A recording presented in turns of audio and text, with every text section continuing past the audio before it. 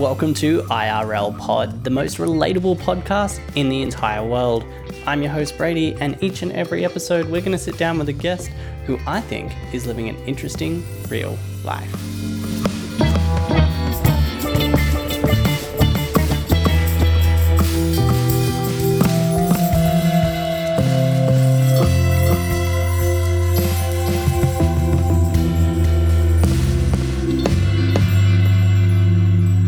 Nathan from Boozy Burgers. How you doing, man? Hey, buddy. So here we are for your episode of our podcast. I met you back when you were working at the press shop in Bowral, before you started your business there with Jacob at Eden Brewery. This Boozy Burgers is the food truck that's always parked there, and they have big plans to take over the world of the brewery food truck industry, which will be really, really cool. But you've done so much more than that as well. Yeah, I think I've had a career in hospitality since I was about 13. So 37 now. You're putting the years in. It's a long time. I only found that out because we have a mutual friend and we're out on a Bucks night, and you took us to a little restaurant in Sydney and mentioned that you knew all the people who worked there because you used to work there, and then you listed off a few places you've worked, like Bistro Off and China in Bowral as well. Chiswick at the Gallery. Yeah, that's pretty cool as well. Yeah, that's definitely a big deal. And then Felix.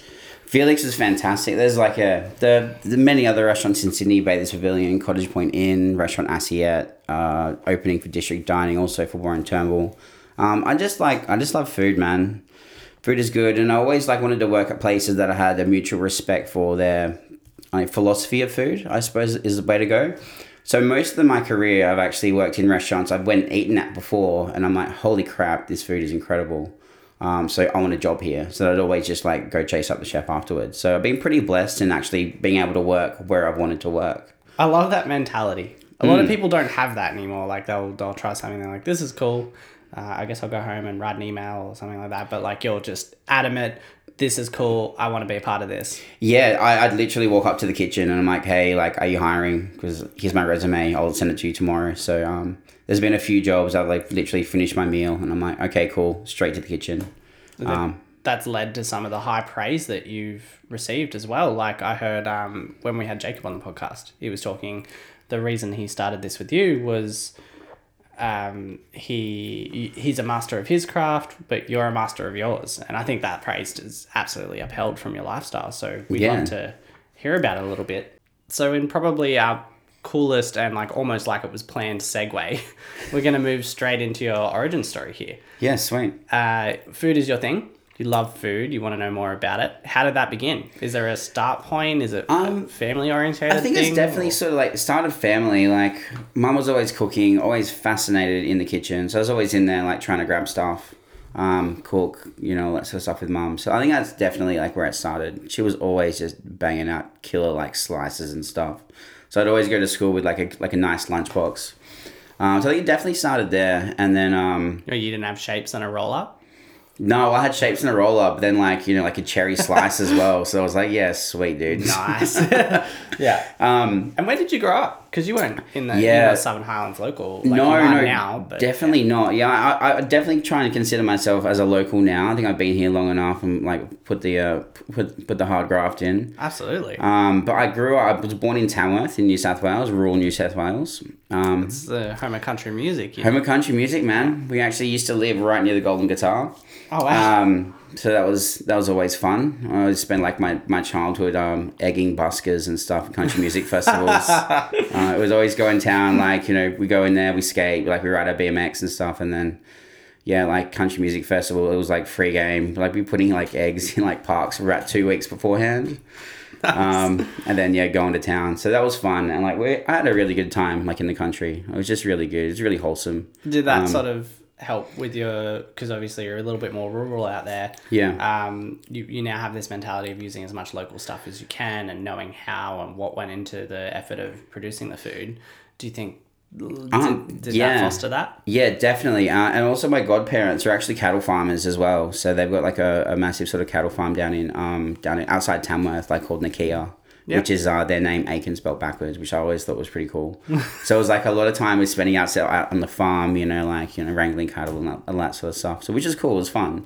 I think it's definitely put the base in to like, okay, I'm gonna like expand on this and then really sort of focus on like local produce and stuff like that. But I think really like the in-depth soul movement that I was like, okay, sweet, local produce is definitely where I want to go, was definitely when I worked for Matt Moran, because he was very based on like local produce, knowing where your food came from.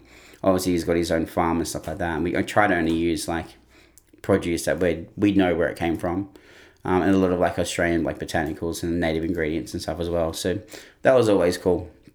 But then after Tamworth, sorry, I just sidetracked there for a little bit. That's all right. After Tamworth, moved to Western Australia. So lived in Perth from, I don't know, like 13 through to about 24. This is when you start doing it for a job.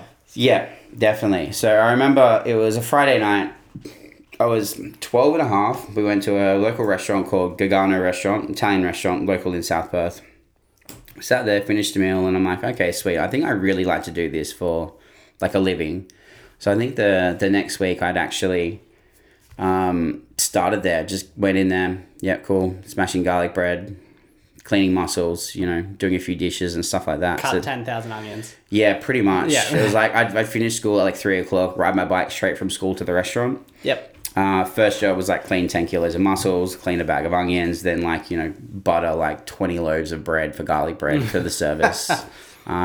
And then there was me like on a crate in the kitchen, which is definitely not OH&S safe. Toasting garlic bread in front of like an open flame salamander like all night. Oh, wow. So there's like this 12, 13-year-old sweating his bollocks off like every weekend, which was funny. But like it sort of grew, and like the love of food definitely grew. And the guys there definitely took me under their wing, because I think within like 3-4 months on a Friday night, I was on the pans cooking people's pastas and stuff like that.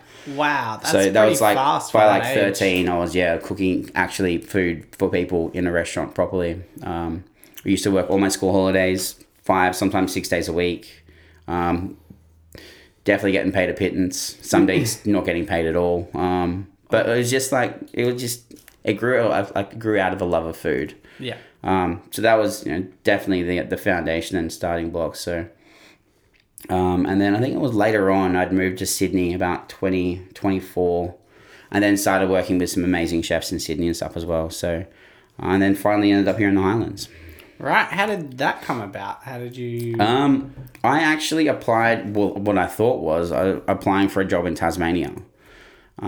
So... We're not quite that far away from Sydney. No, yeah. I like looked at it, I'm like, oh yeah, cool. Like, like Southern Highlands. I think I read it as high range, like Southern's high range, which is was this alcohol fueled by chance? Were you just like late night scrolling on Seek.com? There's a lot of my hospitality life is definitely like alcohol fueled, like most chefs in Sydney, so I was like, I applied for the job, but it was like, okay, sweet, Southern Highlands, the pay looks really good for Tasmania. Because I'd already been I went for trials at a couple of restaurants, flew to Tasmania to go actually work there. It's like, oh, the money wasn't great. And like this job came up, I'm like, damn, that's pretty cool.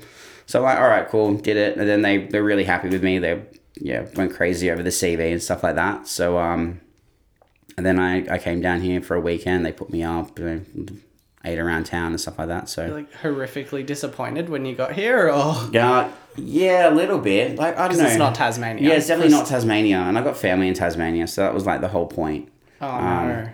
But like it was still close to Sydney. Like I'd just become a father. So I was just trying to find middle ground. So. Well, that's cool. That's cool. And your daughter is how old now? My daughter is 6.5. Wow. Yeah. And so that's definitely played a part for you, I imagine, in like location especially. Definitely. I think when she was born, I was working at a restaurant called Felix. So like hatted French traditional brasserie, like beautiful restaurant. One of the restaurants I ate at, and I'm like, cool, I want to eat, like I want to work here. So we sort of like approached and went from there. But when she was born, it was like 80-hour weeks and like 1 hour sleep a night with the kid and stuff like that. So I think I did about 6 months. I was like, like I like my daughter, I like my job, but it was getting a bit too crazy. So yeah, I hear that happens a lot. Yeah. What how do these owners, these business owners and I guess head chefs and stuff react to what is a Patreon, just like walking out the back and being like, hey, I want to work here. I like your food. Has it always been met positively or sometimes a bit like... Yeah, definitely. I think it's always met positively because it's out of like a mutual respect. You go to them and go, hey, listen, I really love what you do. I'd really love to learn and work here and work with you. So definitely blessed. There's been a few restaurants I've finished at. I'm like, okay, sweet, straight to the kitchen. But they always take it pretty well, definitely. I think everyone's like, a lot of the chefs I've worked with have all been quite humbled as well. Like it's not that sort of arrogant attitude where it's like, oh yeah, no, sorry, you're going to come to the back door, ask me for a job, you're not good enough sort of thing. Yeah. It's like, you come to the back door, you ask me for a job, okay, cool. We already have a mutual respect over what you do. So then we go from there. That's really cool. That's awesome. It's nice when you're in a community, especially with something you're passionate about, where it's supportive like that, not met with closed doors. Yeah, exactly. Yeah, exactly. No, that's awesome. All right. So they're the origins of like that got you into food and you're working in these cool restaurants. Just before we move on, is there a favorite that you've worked in? I mean, not throwing any of the others under the bus. Yeah. It could be for any reason. Listen, I've got a favorite 3 purely because they've shaped me as a chef. So definitely growth. Definitely growth, and like not just learning how to cook, but also like running a business as well. So like definitely the first one is working for Warren Turnbull at Restaurant Assiette and doing the opening as well for District Dining. This is like one of the places like I'd finished eating at Assiette and I'm like, holy crap, this thing is like incredible. Straight to the kitchen, CV, yep, sweet. And I was actually going overseas for about a month and a half. So they got back to me by the time I was about a month in. Yep, cool. Spots opening up. You can have it in 4 weeks, which is 2 weeks after I got back. So worked out really well. I got back, set my notice into my last job, which was the Cottage Point Inn, which is another fantastic restaurant. And just saying I'm going to go work with this guy. But Warren Turnbull, he was just amazing. Very, very clean flavors. Loved the simplicity of food. So with him, it's like, okay, cool. You take 3 ingredients and you make them shine. 4 ingredients, you make them shine. I mean, when we're working in District Dining, you'd literally have 1 protein, 1 vegetable. That was the star. Wow. So it's minimalist food. Minimalist food. And even at Assiette was like 2 hat dining. So like very, very, very nice food. And Assiette was like the chef's restaurant. So a lot of chefs used to come and eat there. A chance to cook for many great chefs from around the world while I was there. But it's just like simplicity in preparing ingredients and just being true to that ingredient. Nathan Johnson, the head chef at Felix, really taught me like the bones of running a business, running a successful kitchen, and also getting back to my roots of like traditional French training and like cuisine and stuff like that. Because you go to Felix and you're cooking over fire. You have like a hob. You got like a stove and an oven. That's it. There's no molecular gastronomy. There's no cooking sous vide. There's no none of this. It's like back to basics, French cuisine. Yeah. And then the way he ran his business was just incredible. I suppose like working for Gordon Ramsay like for 13 years will probably do that to someone. Probably shaped them a little bit. Yeah, definitely. So he did the opening for Maze in Melbourne. Yeah. It was funny because I was the senior sous chef there for like almost 2 years. And it was funny, on a Friday, Saturday night, he would lose his crap. Mostly on a Friday, because I never used to work Saturdays. Lose his crap. And I'm always like on the inside pass. He's on the outside pass. He's like, Westy, we're giving you dinner and a show. Just remember that. So it was all this like full swearing in the kitchen. Like I remember one day we had a little apprentice in there and he goes up to him. He's like, do you want to work here? And the apprentice is like, no. He's like, cool, grab your crap, get the hell out. Like now. And he's like, what? He's like, I told you, get the crap, get the hell out. Middle of service, 180 booked for lunch. So he's like... He's just down one staff member. Yeah, and it was on my section as well. So you're picking up the slack. Yeah, totally. So, no, it's fun. And he's definitely one of the chefs I have, like, the most gratitude for.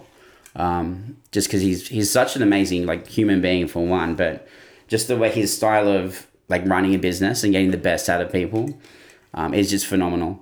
And the third one is definitely Matt Moran. Local produce driven, knowing where your food comes from. And that's just massive for me, Yeah, especially moving down here. Yeah. No, that's awesome, man. I love that. That's really cool. So they're the things that shaped you, and they're the places you loved working at from like a good perspective of just trying to grow as a chef, as a professional, and be the best you. What about what was the worst? Do you want to tell that, or you don't really want to throw somebody under? Oh, maybe we can leave the name out, and you can maybe give us the reasons why you were out of one place, if that makes you feel a bit better. No, that's fine. Definitely. I tell you what, unless you want to roast them. Moving to the Highlands was a bloody eye opener. Man, I've never seen. I've worked in a few hospitality places in the Highlands. It's not good staff treatment. Yeah, well, I don't know. This chef in particular was the first job when I first moved down here. Apparently, he was over the moon when I said, yeah, I'll take the job, because I was just working at Chiswick with Matt Moran. So I was like, okay, cool, I'm going to move to the country, daughter and all that sort of stuff. So his guy was like over the moon, like he's read my CV, he's like, holy crap. Moved down here, and I've never walked into a more filthier kitchen in my life. Oh no. With a more erratic and incompetent head chef. Oh wow. From someone who's probably been in the industry double the amount of time I had, and with international experience. It was just disgusting. I think my first 3 days, because I drove down from Sydney for the first couple shifts, because I still hadn't had my apartment down here yet. Did the first service, and I'm like, holy crap, how is this restaurant still running, for one? And then my first 3 days, I did 48 hours between Friday and Sunday. And then one of those days was me coming in at like 5 a.m. and not leaving till 3 a.m. that morning, like the next morning, purely because I was cleaning. Oh, wow. Yeah, we spent... Oh, jeez. Yeah. It doesn't really help you sort of produce what you want to produce, but it's got to be done, right? Well, it has to be done. Like, standards have to be met. And I know, like, in Sydney, if a kitchen was like that, it was like, you're getting shut down, mate. Definitely. So, like... I think we have one health inspector for like here to like 4 districts. Yeah. Like it's pretty nuts. So he's supposed to make it around once a quarter, and I think you get one a year. Yeah, exactly.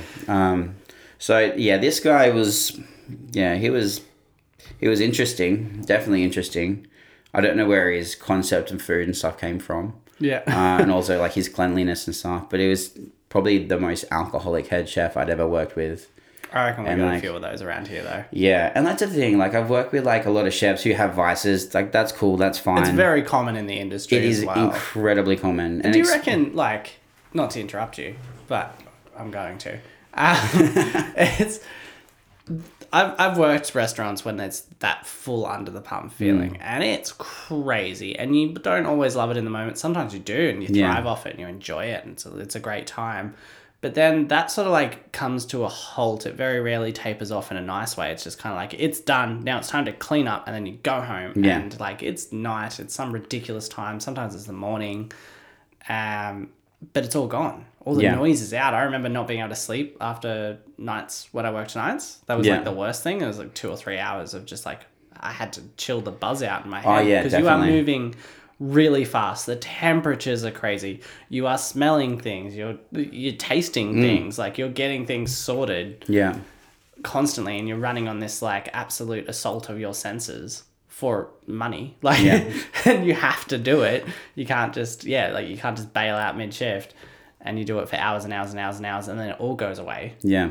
But your head doesn't let it go away. Head just keeps going. I've always wondered if the reason that like substance use in those industries, whether it's alcohol or something more illicit, is just born out of that.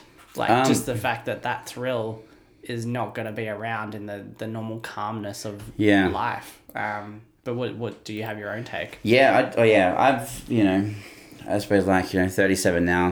Grew up like in the kitchens where it was like a lot harsher on like the people. So I've dabbled. And then it was always like end of shift. It's like trying just to get your mind like sort of zenned out so you can get ready for the next day. Because sometimes there's only like 4 hours between your next shift by the time you finish. Sometimes like a drink after work sort of helps that. But then one drink after work leads to like more debaucherous activities, and then it's like, Very okay, cool. quickly. Yeah, exactly. Instead of like zenning yourself down, it's like, okay, you're just revving yourself up again, straight back into the kitchen. That was definitely a part of my life where like we just go out drinking, go home, hour sleep, if that, get a change, or not sleep at all, and then straight back to work again. Yeah. But I think it's just depending on like the people. I think it's also like a crutch. Yeah. It's It's to support the thing that you want to do, but the Yeah. industry is not set up in a way that's particularly healthy. it's definitely not. It's gotten a lot better. It's definitely gotten a lot better. And like now, also like running Boozy and stuff. Like we try and only work 4 days a week. Yep. So that means you bang out your 40, whatever, 50 hours in those 4 days, but then you've got 3 days, like 1 day to recover, 2 days to enjoy, which I think is incredibly important. And I think moving forward, if I'm going to open up another eatery, we're probably going to do the same thing again, where the staff only works 4 days a week. Yeah. Like it's great, and like, you got to watch your costs and stuff like that. But if you want longevity of staff and like happy staff, you really need to look after them. So, And that's it. Most people I know have worked something in hospitality. And it is the sort of job that anyone can pick up and do to a mediocre degree. But if you want someone to shine, to do well, yeah. you need to take care of them, because too often they're abused in this industry and they run out to do something else. Oh, yeah, exactly right. But people move into it not only because it's sort of an easy access job, but it's a job where you can have a lot of passion for it and it can be rewarded in the moment, in the shift. Yeah, yeah. Which is not something every industry will give you. Oh no, definitely not. Like definitely, like the most rewarding thing for me, even still now, like slinging burgers and stuff, is like when someone comes up and go, "That is the best burger I have ever had." Yeah. Even when they go, like, "This is like the top 5 burgers I've ever had." Like, I've never worked in a place where we've made burgers before. In 18 years of hospitality, never worked slinging burgers. It's always been like high end food. Yeah.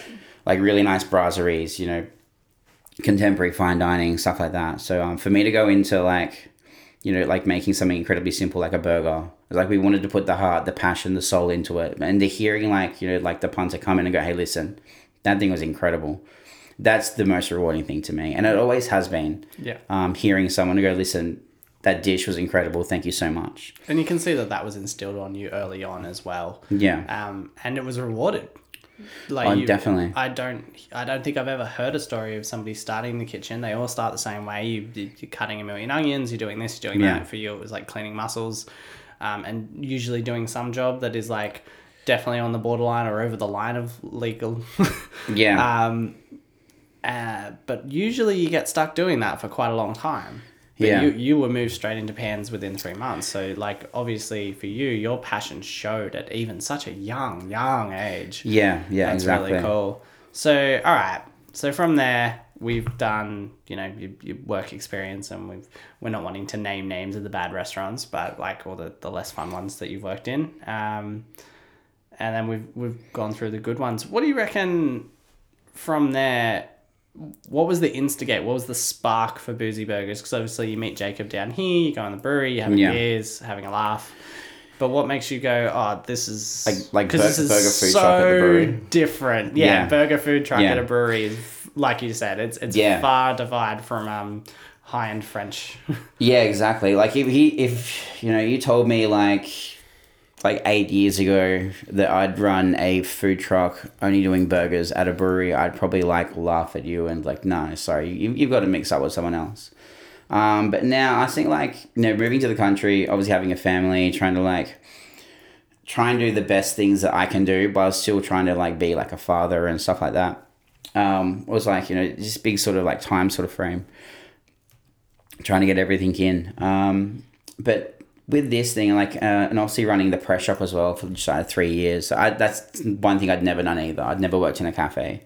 Yeah. So I was like, cool, going to the press shop. I'm like, well, what is cafe food? So I just started doing food, which I just thought was cool. Yeah. You know what I mean? Super simple. That is kind of the blessing and curse in cafes. Is you're not as regulated. You don't have to fit in with something. You don't have to be all this type or all that type. You can literally go everything. Oh, exactly. So we just try to especially at the pressure, we try to make it I pushed hard for local produce, super clean flavors, and sort of healthy sort of eating. So after doing 3 years of that, and then obviously going down to like Eden on a Sunday and always missing out on, what was that food truck? There's a burger food truck that always used to come down on a Sunday. Big Papa's. Big Papa's, always coming down for Big Papa's and getting there and like leaving the kitchen early at like 3 o'clock to go get like Big Papa's, and they'd always finish and they'd close. I'm like, you guys are crap. You know what I mean? Like, so I think like that They as ran well. out. I remember getting it a few times. They would run out always within like an hour. I'm like, Yeah. you drove 40 minutes to get here and sold out in an hour. Yeah. What yeah. were you thinking? I was like, now it's like, to realize that they sold out in an hour, like I think it's all like a load of bollocks and stuff. But like coming down and like seeing that, and then like, you know, obviously chatting with Jacob and stuff, and I've done a few pop-ups at the brewery and stuff before, and then COVID happened, and then I was like, okay, cool, like I think I'm just gonna do something completely out of my comfort zone, something for the community as well, like something cheap, cheerful, something really decent. It's still like a lot of flavor involved and stuff like that. So we had a chat to Jacob. He's like, yeah, sweet. We want to try and get a food truck here permanently. I'm like, all right, sweet, let's do it. Yeah. So, you know, that's pretty much And that's part of that Jacob's idea. issue that we started to begin with in his podcast, that we actually have to get him on for another part. The fights with council. In his initial business plan, he was going to do a full kitchen and serve food, but now it's such a weird country where like, nope, can't do that. You're an industrial area, but then you can park a truck permanently in a car park, and then it's totally fine. Yeah, exactly. So I weird. like, it's crazy. And you know, like you look at like other states. There's like one of my favorite restaurants in LA. It's called Destroyer. Breakfast and like brunch only, middle of industrial area. Yeah. Full like Nordic, like killer cuisine of like this amazing chef.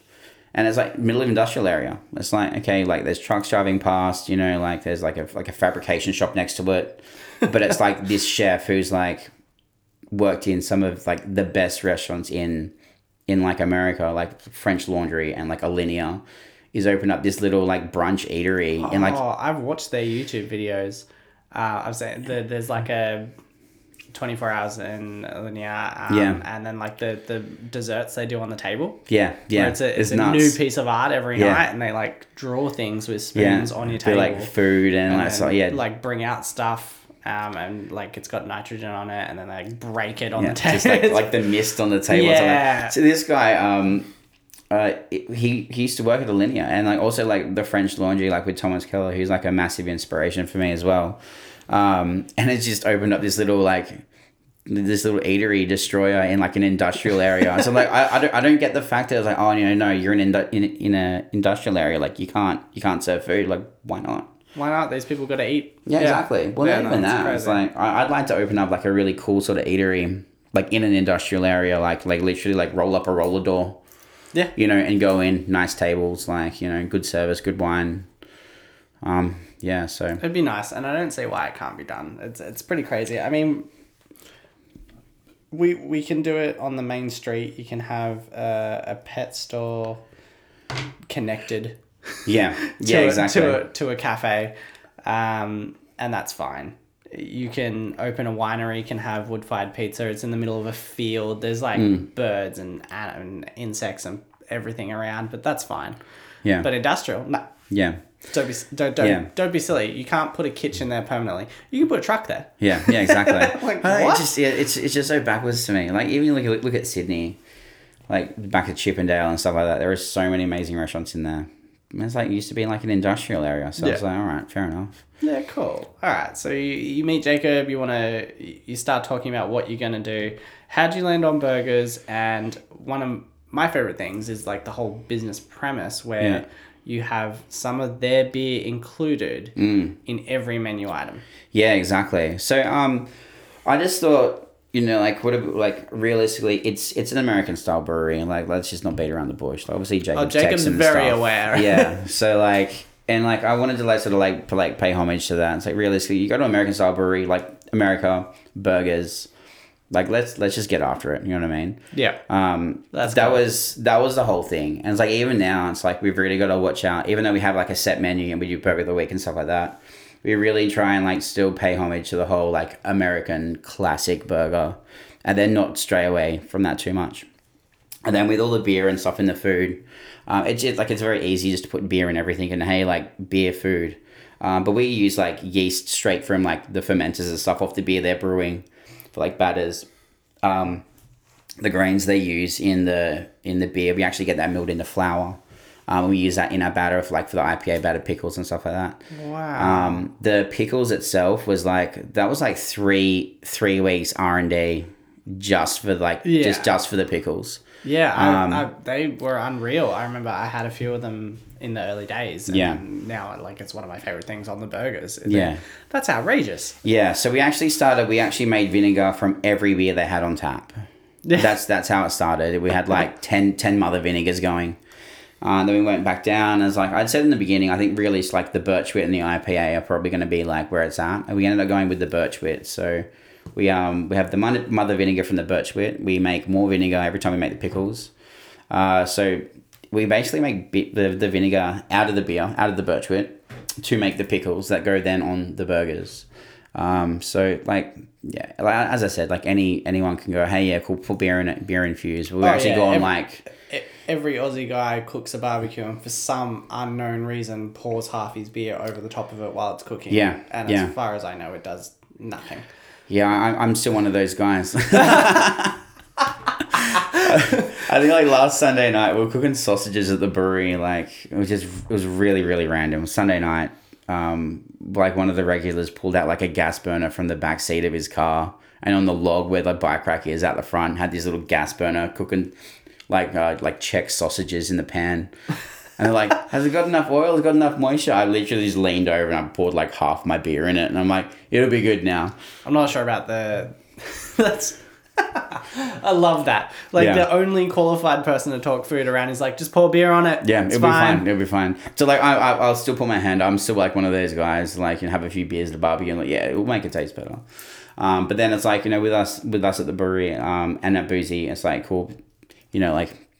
Trying to actually go more in depth with it, trying to use the yeast, the grains, plus the beers and stuff as well. So, but every beer tells a story, and it tells a story in our sauces as well. We don't just go one beer in the sauce. It's literally, okay, cool, we'll choose the Phoenix because it has very oats, honey sort of flavor and stuff like that. So a little bit of sweetness. When we're looking at something a little bit more bitter, we'd use a sweeter beer. So that would be the Phoenix. Yeah. The ranch, we're using the Willow at the moment because it's got that nice, clean, crisp flavor. And with the ranch, it works perfectly. But if you put the IPA or something in there, the hops are just going to really just sort of take it over the edge. Yeah. So it's still thinking about what we're doing and you're not just pouring any random beer into any ingredient. Yeah, exactly. You're trying to make it. Yeah, you're bringing that mentality of all the stuff you learned about food in the early days to a more approachable type of food for a lot of people. Oh yeah, exactly. Exactly. That's really cool. I like that. So that explains that origin quite nicely. I think we're quite cleaned up with how you got there. Sweet. The next section that we like to allocate in the podcast is the mountain section. So this is things that got in the way, but it's not just stuff that got in the way and just halt you up. It's things that were challenges, things that were difficult, things that presented new things. So I know obviously with Jacob, there was a lot about council getting in the way and things like that, and they were moving around all the time and all that sort of stuff, and having no money was a big one for them. You've sort of expressed a few with we went over the bad kitchens you worked in and stuff like that. But what got in the way of not just your career, or what made speed bumps in the road? Obviously, you have a child. Not that children are in the way, but it creates more challenges when you're somebody who works these crazy hours. Yeah. Run us through. I suppose I'm my own worst enemy. I really am. If anyone's gonna throw a kink in the works, it's definitely gonna be me. So from a young age, it's all right, cool, work in hospitality, yeah, that's cool. And it's all right, I'm going to start going out and then all this sort of stuff. And then, girls came into the picture and stuff. Since I started hospitality so early, it's by the time I turned 16, I was all right, sweet. Girlfriends and stuff like that. So that was you'd already spent 3-4 years with chefs who were the dirtiest people. Yeah, they're feral. In some ways, yeah. So then, there's all this, macho, chef talk behavior with women and stuff like that. Especially back in like early 2000s and stuff like that when I was like actually working. So, you know, I can remember like the first time I thought, okay, cool, I'm not going to cook anymore because girls don't want apprentice chefs. They want guys with cars and like decent paying jobs. So I actually stopped cooking for a little while. I'm like, all right, cool. So that was a definite speed bump. And then I started getting into other things like music and then like music production and DJing and stuff like that. I didn't know that. That's cool. Yeah, man. So I used to like DJ house parties, raves. Why am I in charge of the desk? Yeah, well, that's what I was before. I was like, all right, cool. Maybe I should pull the mic back a little bit. Like, why did you let me mansplain what I was doing in the setup? That's cool. You're a DJ. Yeah, cool. Yeah, so like that was always fun. Yeah, like the parties were always crazy. Like, so playing to like a few hundred people, like even like I don't think I ever played anything more than maybe like 500 people, like in a crowd and stuff. But that's no like, mere accomplishment.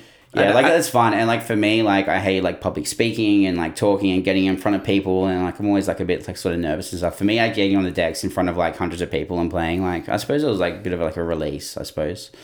But it was always fun. It was always really fun. Like back in Perth, like the sort of like culture I was in back there with like music and stuff was everyone's very friendly.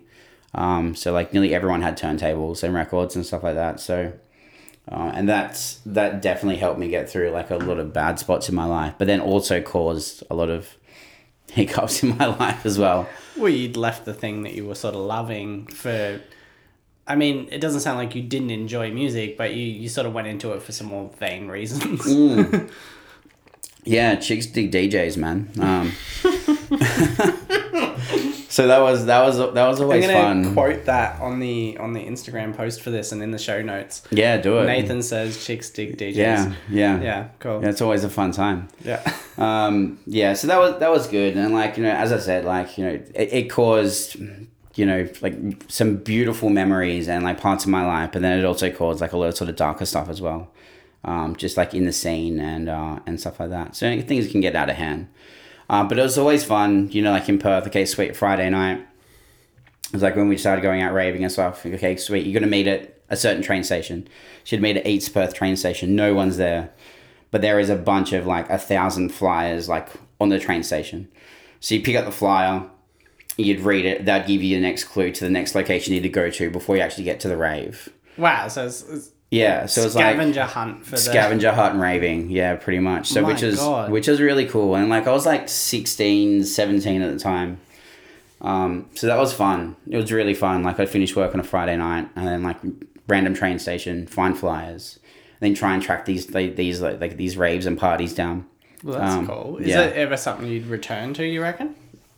I do like the whole culture. Love the music still. I've still got all my turntables, like thousands of records and stuff at home. Like I still mix. I still actively buy records and like follow like DJs and stuff like that. But for me now, it's more like the whole like sort of like zen out sort of thing. Yeah, cool. And jump on the decks for an hour and just like sort of chill out. Yep. Like, yeah, I think it came to the point in Sydney because I was playing a party just on Oxford Street. I can't remember the bar's name. Anyway, so I was in there playing, got paid at the end of the night $50, and like I got like a bar tab, which like, you know, we just drank a couple $100 worth of booze, and I'm like, okay, cool. I don't think I can actually live a sustainable lifestyle like it's doing kind of this. a problem, yeah. Yeah, exactly. It's not the sort of job you want to do sober either, so it's not like there's that option. Yeah, exactly. Well, you get in there, it's like, you know, you listen to the guys like playing and stuff. You'd meet like some crazy DJs from around the world. So you get in there, you hit the piss hard, and then all of a sudden, like, you're set. You've got an hour set. And I was just in Sydney when I was playing. So I used to go back to back with this guy named ZK. So it was 10-4, ZK dubs, back to back, hour and a half. We'd play like this style of music, like old school sort of jungle, so 94, 96. Just really sort of like cool. I like it. Like, it's cool. It's like reggae based. It's like, it's nice. So we'd play and we'd be so drunk by the end of it. And it's like, man. What was your DJ name? Did you just slip it in there? I've had a few. So the 10-4 was mine because it was like 10-4 Kimasabi. So yeah, I've never been one to take myself overly serious. That's awesome though. That sense of humor is not present in everyone. Yeah. I think, I know, like, if you can't laugh at yourself, like, you know what I mean? Yeah. That's the way I look at it. Absolutely. No, that's cool. So what else besides 10-4? 10-4, and then my first DJ name was Cuddy Cut Smith. Yeah. Did you have an emo fringe? No. Loved hip hop, loved, like, you know, digging for records, loved scratching. Yeah, so it was like, okay, sweet. Oh, right, so, yeah. So the other end of, yeah. Yeah, so you're definitely not the emo end. Yeah. I've, like, been into, like, sort of, like, hip-hop and stuff from a very young age. Like, mad love for, like, Beastie Boys. Like, you know, I don't know, 10, I think. Yeah, So, cool. like, a very long time, like, loved sort of, like, old school hip-hop and stuff like that. That's cool. So I'm not sure that was necessarily a mountain in your way, apart from leaving your passion to go do something that you did not like. Like, you were still enjoying it and were somewhat passionate about it, but you did it for a vain reason. Trying to get girls. Pretty much, yeah. But then, as I said, like, it did not pay the bills. Like, I ended up, like, working as, like, a forklift driver in, like, an aluminium extrusion plant. Ooh, the things we do to get by sort of suck our soul. Oh, yeah, definitely. And, like, you know, there's so much more in-depth to what happened and stuff like that. But, Probably shouldn't be doing most of that probably hungover every day as well. Yeah, so exactly. So that's always fun. But yeah, like, listen, like, I got there in the end. I got back into cooking and stuff. When I moved to Sydney, it's like my brother was running he was running a restaurant over here in Sydney.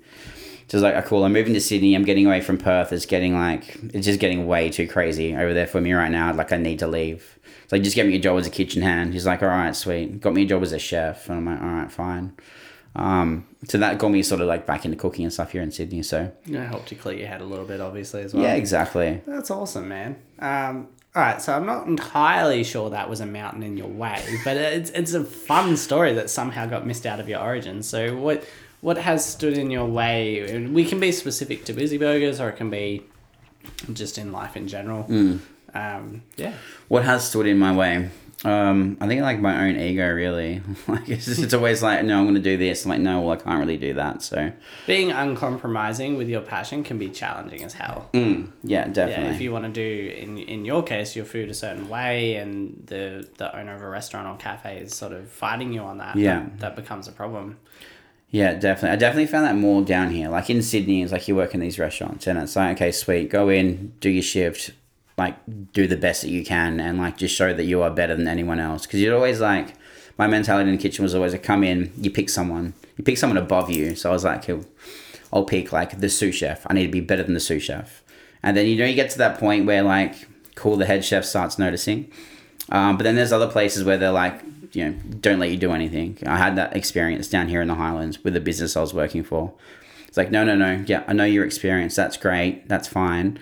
But we want to do this. And I'm like, well, it's not going to work. You know what I mean? So I'm like, okay, fine. We'll do it your way for 2 weeks. If it doesn't work, then we'll do it my way. So I think that's probably the thing down here as well. So yeah, that's kind of an annoying nag. Yeah, it's an annoying nag. But in the end, this place ended up being, like, incredibly reputable.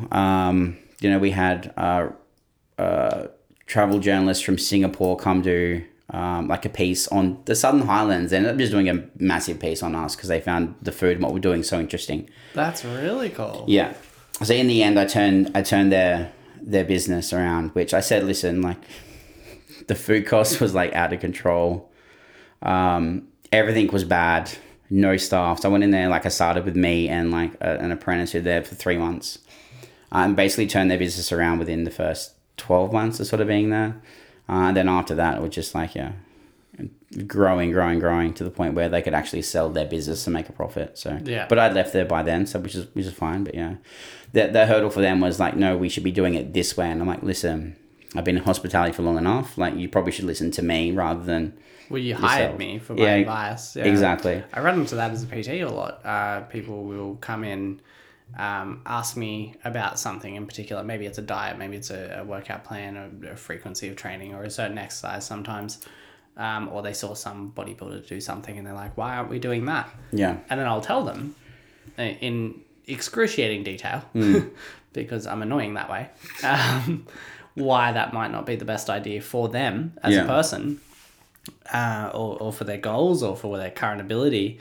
And then they will then proceed to tell me why I'm wrong. Yeah. After paying me for my advice. Yeah. Which is the same experience you're kind of Exactly. running into, It's which like- is, it might be the most frustrating thing in the entire world. It's the thing that definitely makes me want to smack my head against the wall Yeah. more than anything, is when somebody asks me something and then tells me I'm wrong. It's astounding. Yeah, it's funny, but I always like thought, like, okay, you're gonna take that negative and turn it into a positive. So like, even with their conversations and how the route they wanted to go with their business, I took that, and then like some of the most well-known dishes at this particular restaurant I was working at, or cafe, were like spawned out of like hatred of like, you know, you guys are shit, like, but I'm gonna do this dish and just like sort of like, you know, cool you guys down, but also show that like we don't need to do it that way, sort of thing. Which is funny. It's just, yeah, some of the dishes were like, you know, oh, that salad's amazing, and I'm like, yeah, cool. That salad was literally spawned out of hatred of, you know, like their will of like their, I don't know, how would you put it, just like how they wanted to run their restaurant. I'm like, well, no, it shouldn't be run this way. But it's just funny in the end. It's like that was like a well-known dish in the end. So Yeah, damn. That's funny. I love that idea. All right, man. So those are the things that have really got in the way. What about Boozy Burgers? Was that a pretty seamless run? It seemed to come together. Everything looks like this from the outside, but when I heard the conception of it and I got to taste like a few pickles, and I was like, you're doing what? That's awesome. Yeah. It seemed to come together really, really quickly. Like you had the thing, the truck itself, you wrapped it, you had all the gear in there, and you're kind of like open like that. Yeah. That's what it looked like to me, but was that how it went down? No, I think it was, yeah, that's definitely not. Again, I suppose I got spawned out of hatred. It was like, okay, I'm working, and like, yeah, COVID happened, and then like, well, yeah, cutting shifts and hours and pay, and I'm like, okay, cool. So, I'm gonna get paid like less than a 16-year-old for doing like, you know, for actually making this cafe, you know, one of Southern Highlands, like, you know, sort of most well known and like Instagrammable, and like, you know, people would come down for like, you know, just to eat here. Like, it was a destination eatery, and I'm like, well, you want to like sort of like, you know, like kick me in the butt? And I'm like, all right, fine. So I ring up Jacob the day that they told me that, and I'm like, all right, cool, that's it. We're doing something. Yeah. So that was like it'd probably been like a thrown around idea at this stage between dudes. Yeah. And now it's like, no. Yeah. Like, this is happening because I can't do what's going on. Yep, exactly right. And that was it was kept pretty close for maybe like 3 months before I'd actually given them my notice. And just trying to get everything organized, you know, like recipes, concepts and stuff like that. But like it was crazy. I was like, yeah, so we're gonna do a burger truck, and like the menu we had like originally was massive. Like it was like 10 burgers or something, and I'm like, all right, cool. That's a bit unmanageable. Yeah, we can do this, it's fine, you know, like 2 staff, blah blah blah blah blah. And then we did then we started doing tastings, and the tastings were like so thrown together, and I was so unhappy with everything. Like, I was like properly depressed. The only thing I was happy with was the pickles, and like that was it. And then like tastings at Jacob's house, like, yeah, I'm like getting 20 people around. I'm like, don't get 20 people around. like it's a tasting. It's not like a celebration of what we're doing. You know what I mean? And then like, yeah, I think like it's so much work involved. Like three weeks for the pickles.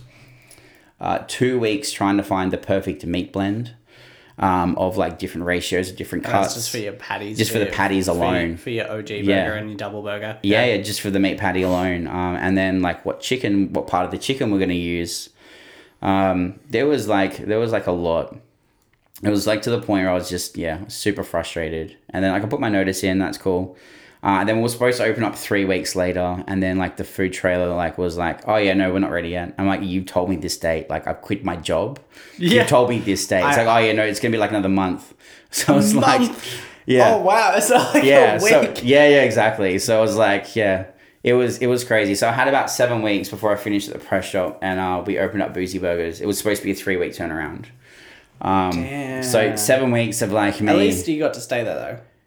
Where? Did you say you got to stay at the press shop for an No, extra 7? I finished up. Oh no, you yes, finished. I had 7 weeks it took off. Yeah. 7. Oh no. Yeah. So like no wage and stuff, like like spending like, you know, like all of the money that I had. Like granted, like it was great that the government wanted to give out, you know, like super loans and stuff like that. So Yeah.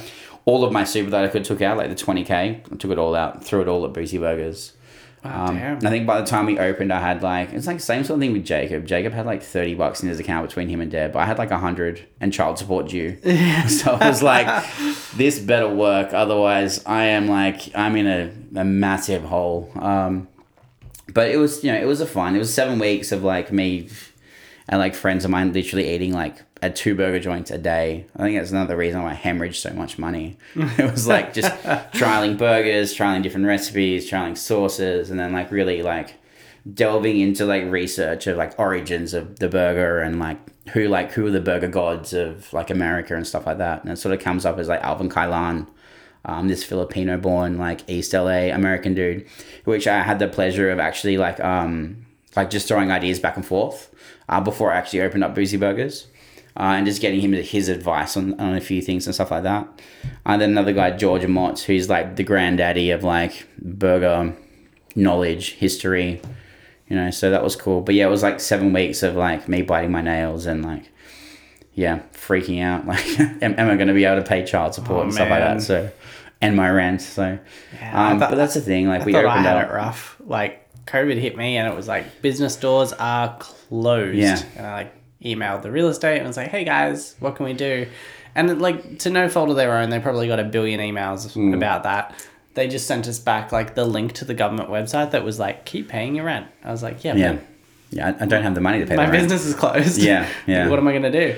But I wasn't riding on the fact that a new business is going to open. Like that's an extra layer. Like I thought I was bad because I sat on the couch for like 2 weeks drinking. Yeah, yeah. It's just like my girlfriend walked past. She's like, "Are you going to change clothes today?"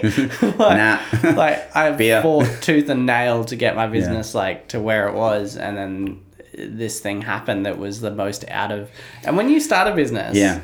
One of the big things you do, I think a lot of us do, is we look for those motivational people and the stuff that they talk about, books, podcasts, whatever it is. And one thing they consistently repeat to you is like, "You're in control of your destiny, blah, blah, blah, blah, blah, blah." And then COVID happens and we're all like, yeah, everyone's in limbo. "Dude, I'm not in control of this at all." Yeah, exactly. I remember like the day like I was told like my wage went down and like, man, I was like borderline in tears. I'm like, okay, cool. I can't pay my rent. I can't pay my child support. I can't like live, you know, basically all this other stuff as well. Since you mentioned that, and not to get like hectically personal, was your partner at all, your ex-partner obviously, was she at all understanding of that fact, or was it, you don't have to throw her under the bus completely. Yeah, like I think she was, and it's that sort of thing. It's like, well, like, sorry, there's not much I can do. Like, my wage has literally been cut down by like 75%. Yeah. And then like calling up the people as well. And it's like, and then had to try and get onto Centrelink and stuff like that. And yeah, like I had some savings and stuff. So I didn't, and then when I called Centrelink, apparently I earned too much to actually go on Centrelink. So I could get no help from the government at all. Yeah, right. Yeah, so yeah, cool. Like, yeah, COVID happened. Yeah, cool. Go to the government for help. Yeah, the government wasn't there to help me at all. So like, No, our polys seem completely devoid of reality in some ways. I remember the funniest interview I saw, and I saw a few funny ones during that phase, was when they talked to Scott Morrison and a reporter said to him, "What are these business owners supposed to do with paying their staff?" Because that was the deal with JobKeeper, was you continually pay your staff and we will then reimburse you for that. Yeah. And then we'll pay you and you can pass that along to them. And someone said to him, yeah, but JobKeeper doesn't start for like 9 weeks, like 2 months. Yeah. So what are employers supposed to do in the meantime? And he was like, they can just go to the bank and get a loan and just pay them and we'll give it back. Like, it's fine. And they're like, yeah, but what can they use as collateral for it? They weren't expecting this. Like, the bank isn't going to accept it. And they're like, what? Nah, they got the money. Like, just walk in and ask the bank. Like, his face was someone who has just never applied for a loan in his life. Like, he's just like, what? Total. Yeah, what do you mean they can't just get a loan? Like, well, you see. Isn't that what Australia does? We just like give out loans? Yeah, no. In Australia, you got to say exactly what it's for, Yeah. where it's going, and then what you're willing to put up for it. Yeah, and then how quickly you're going to pay it back. Yeah. Yeah, and what interest rate are you willing to get bent over for? Yeah, exactly. No, that's yeah. COVID was interesting, but there is a shining light at the end of this. Yeah, definitely. So like, listen, like it's an old thing. It's like, okay, if you want to do something, you're gonna do it, and if you really want to be successful, you gotta like throw everything at it, you know, and like. That was the roll of the dice for me. It's like, sweet, we can like sort of like beat around the bush, or I can just go, okay, listen, like balls in, let's just do it, and that's what I did. And it seems to be paying off. Like as again, like I just want to do something for obviously myself and make sure I have a wage coming in. Yeah. But also like something for the community as well. So I just got so sick of driving to Sydney, Wollongong, Albion Park to get a decent burger. Like I'm a definite burger junkie. Yeah. I'm like burgerholic. Yeah, hey, like just put me up there. That's fine. That's me. Yeah, I love the text. Yeah, like so the burgerholic, your order is ready. Yeah. So when you buy a burger from the food truck, you don't order it at the food truck. You actually order at the brewery at the counter. And then you give them your phone number, and then you just sit down, have your beer, chill out, and you get a text message that says, "Hey, burgerholic, your burger is ready." Yeah. And I love that. It's so ridiculous. It makes me laugh every single time. Like, oh, dude, like, yeah. It's the other thing as well. We wanted to make sure it was all fun, you know what I mean? And like that just cracks me up. And it was Jacob as well. He's like, I've got this idea, and I'm like, all right, cool. Because why don't we take the definition of an alcoholic and turn everything to burgers? So that was like where the whole burgerholic thing came from. And like he did it, and oh man, I think I almost wet myself like reading it. It was hilarious. It was even so the good. logo with the burger on top of the like was on the schooner. schooner glass. Yeah. Really We had like a lot of time, like sort of preparing and stuff, logos and stuff. And Jake has been an extra fantastic at 4 that. weeks. Like you thought 3, and you got 7. Yeah, So yeah, exactly. And that's like part of me freaking out. It's like, oh, we ended up paying 2 designers to do work for us. One obviously was successful, and the other one was not so successful. But not. Yeah. Well, that's the thing. It's like the original concept from what we first talked about to what it is now as a brand, it's literally polar opposite of what we first said it was. Right. It was meant to be a cool like grungy, like 90s sort of like grunge related sort of logo, like super like edgy stuff like that. And in the end, we've ended up with this killer logo, which is definitely not like 90s grunge sort of like approachable, relatable sort of thing. To this, like super clean like logo we got now from like a local designer, Claire, who's absolutely fantastic. So, but it's just funny. It's like we went from, it was just good, like 90s punk rock style like burgers to like what we are now, which I think is a bit more wholesome. Yeah. That's cool. And yeah, like you said, you're supporting the locals as much as you can. And obviously there's beer in every burger as well. So you're supporting Jacob, but then Jacob supports locals as much as he can as well. Yeah. So it's quite the fun little, I don't know, what do you call that? That's like fun little merry-go-round. It's literally a pass it forward situation. Yeah. And then you get people come in, and then like people like me and you, who has a local business himself, and I try and drag people down there whenever I can. Yeah.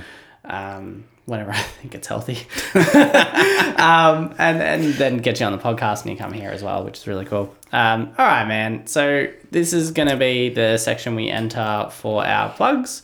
I actually don't have many this episode. So I want you to contribute if you can. You've already mentioned a designer, so that's pretty cool. Yeah. I'm going to mention Rob Galliner because he came on our last episode. Yeah.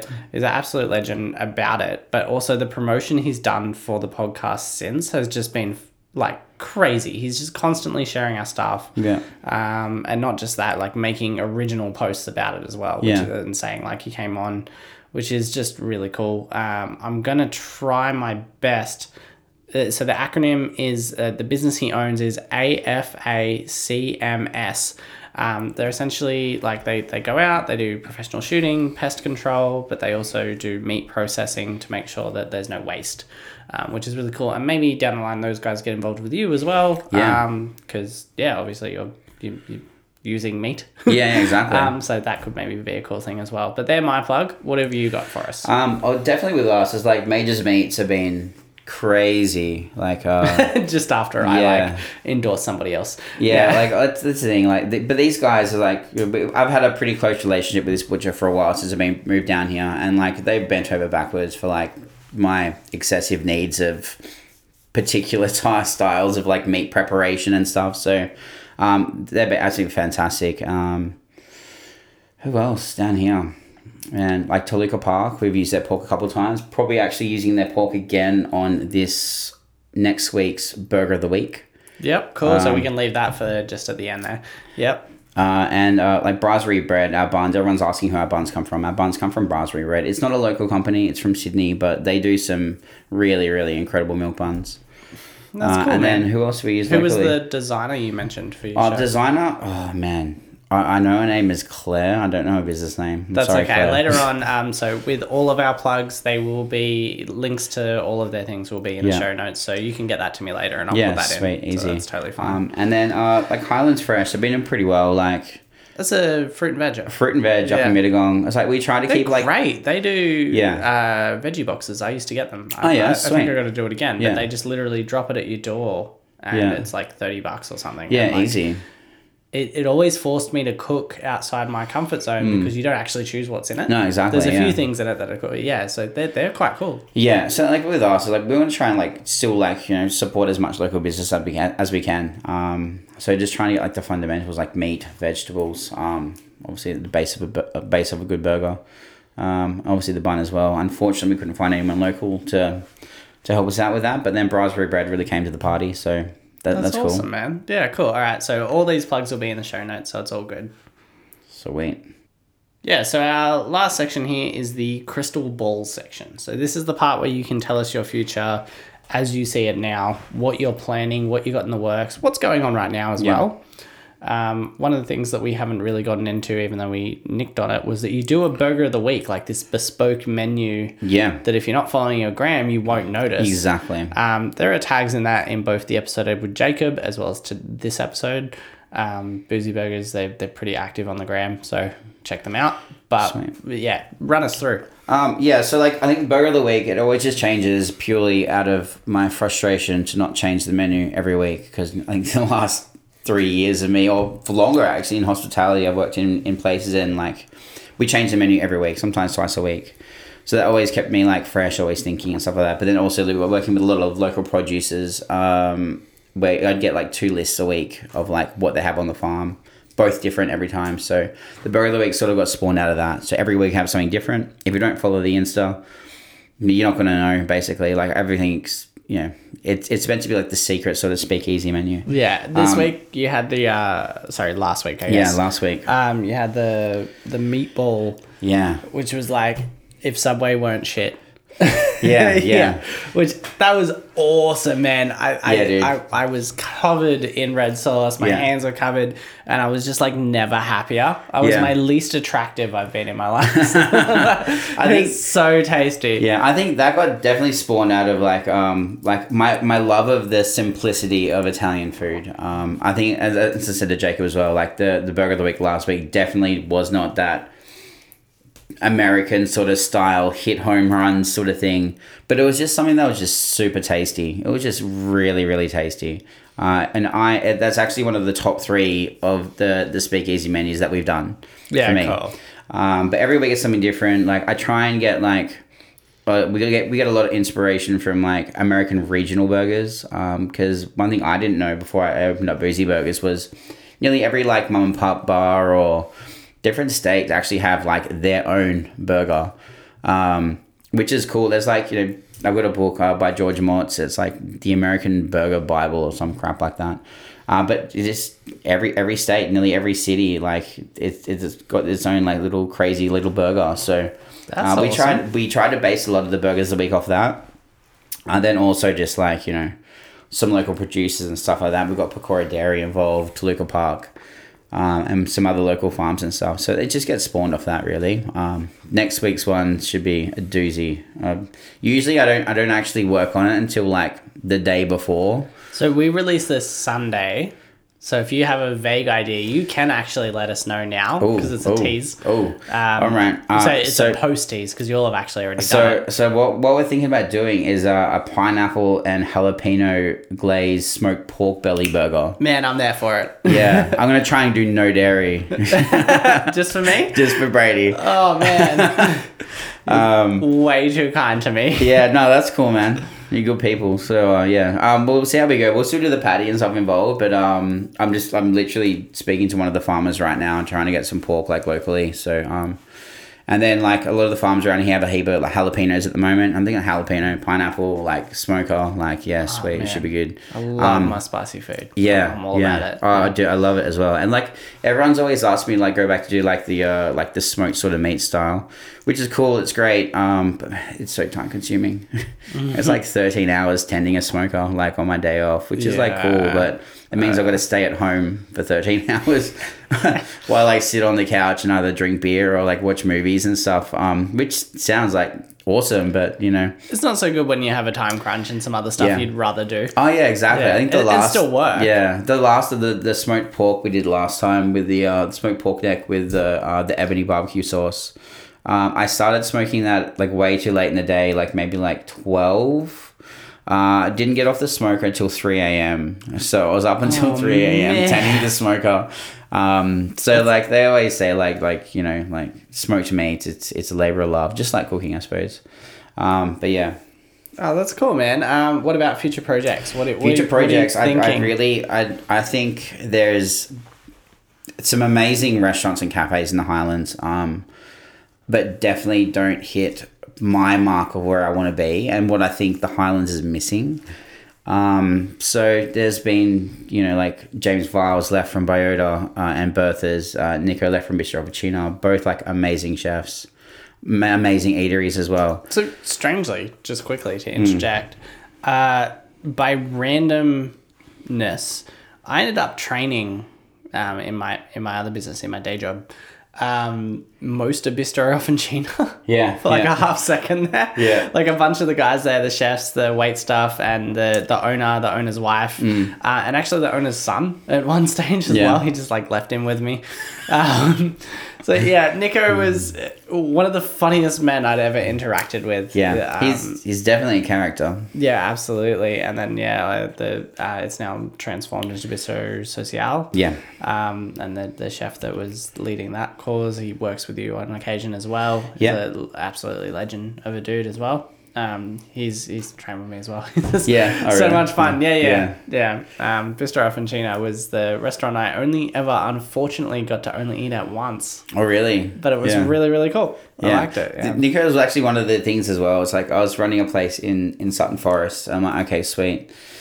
Was supposed to take on the executive chef position in the 11 months I was there so far. They had 5 GMs in 11 months. So the last one was like, oh no, I think we just need a clean house. And I'm like, well, I'm clean house and I'm actually running the business the most successful it's ever been. No, we'll get someone new in. And I'm like, all right, fine. So I think that day as well, I put him in my notice. And I'd already been speaking with Nico and I'd take him like extra produce from the garden that we'd have out the back and stuff because there's, I don't know, for some particular reason, the gardener thought, you know, like 40 tomato plants and 60 basil plants was like a really good idea and only growing that. So I'm like, okay, I used to take garbage bags of basil to like Bistro Officina. Oh, wow. Yeah. Nico's like, yeah, sweet, give it to Geordie, like it's fine. So I finished up there. Oh, well, I didn't finish up there. Like I had my meeting and I'm like, all right, fine. Like I said, I'm just going to get back to basics. I'm just going to go work somewhere, but like I just want to work. I thought the food was really cool. Went and seen Nico. He's like, yeah, sweet. And I said to him, listen, I'm not going to be here for long. 6 months, 8 months if you're lucky, but like I just need to like clear my head. So I went and worked there for a few months, like 5. I reckon you'd appreciate that too. He's such a straight human being. Yeah, he surprised me so much. So no one gave me background information on Nico. Yeah, at all. Like nothing. And then on his career, on who he is as a and then I trained him. Yeah, and like. The whole time we were going, he was like, oh, I've been training before and I did this and this and this and it pushed me really hard. So you need to push me hard. I'm not going to try and do his accent because I'll just sound mildly racist by accident. But it was just so funny. And I was like, okay, I'll push him hard. And then all I heard was reports from the kitchen being like, what did you do to our boss? He's so angry and so sore. It's like, he said... Yeah, no, he's such a character, and he's so lively all the time. Oh, no, It's definitely, really, really definitely. cool. Yeah, like, it's good, like, because I got to see the Nico, like, outside of the kitchen, and the Nico inside the kitchen, and then also, like, the really aggressive, like, Nico hates me Nico as well, so... Yeah, I reckon there's a lot of facets to that. Yeah, cool. But, like, he's cool. Like, he's a fantastic chef, like, damn. Oh, yeah, those books and stuff, like, there's a lot of cool stuff in and there. I help work... I'm not actually mentioned in the books. I think I pissed him off. But I don't think it would take too much, to be fair. Yeah, like there's a photo of my arm in the book because I was on the Pecora Dairy photo shoot. One of my actual dishes I did for Bishop Opportuna is actually in the book. He's just changed everything, which was it was like a charcoal macaron, which is changed to a squid ink macaron. But it was funny. I was speaking to Geordie. He's like, Nico's like, Geordie, make the macarons. Nathan, you make the gnocchi. And I'm like, all right, fine, I'll make the gnocchi. And Geordie's like, can you make the macarons? I'm like, yeah, that's fine, I'll make the macarons. That's cool. Because like, I was the only one who was like just really sort of nailing him out. So yeah, but like, it was good. He's a good dude. He's a fun person to work with. That's cool. All right, so future projects, you want to do an eatery in the Highlands, supporting local business, doing as much as you can, but it's not come to full fruition. No, in your mind. I think it's one of these things I'll dwell on for a while. Like ideas, they come and go every day, but like a good sort of solid business idea, it's going to take a little while to get like sort of the backing behind it and stuff like that. Maybe hopefully in the next sort of 12 months we'll open up something exciting for the Highlands, which I think it needs. We were open at the Burger Truck, which is great. Which is one thing I really think the Highlands needed. Just something casual, something fun, something that's it's going to be the same day in, day out. And doesn't take itself so seriously as well. There's so much of that going on. Yeah, exactly. I mean, you can't take yourself seriously. So that's awesome, man. You've got such a rich background in like food focused stuff with everything from how it was created, its inception, to how it ends up on a plate, which is really, really, really cool. It's the whole farm to plate thing, which is awesome. And you brought that into everything you've done. And we're very privileged to have you in our little part of the world here. Thank you. And thank you so much for coming on the podcast, which is really cool as well. I appreciate it. And we look forward to seeing what you do next. I enjoy Boozy Burgers. As a PT, I'm supposed to be a strong health advocate, and I can't stop myself from wanting to have your burger of the week every week. Which I think is going to be my personal vice from here forward. Yeah. Which is fine. I'm cool with it. It's fine. I'll make it work. just train harder, man. Like, I'm sure you're not going to have a problem. Like, that's 100% how it works. Sure. No, thank you so much for coming on, man. Boozy Burgers is one of my favorite places to eat for sure, and not just being nice about that. Yeah, appreciate it. And what you and Jacob do, whether you work with him on the next project or do it yourself, I'm sure it's just going to be absolutely fantastic, and I think everyone's going to love it. Next time I do one of these things, I might call you because you have a background in music and how to handle a desk, and just let me explain it to you. Apparently you know what's up. So yeah, that might be cool next time. Thank you so much for coming on, Nathan. We'll all be looking out for what you do next, man. Thank you so much. Cheers for having me.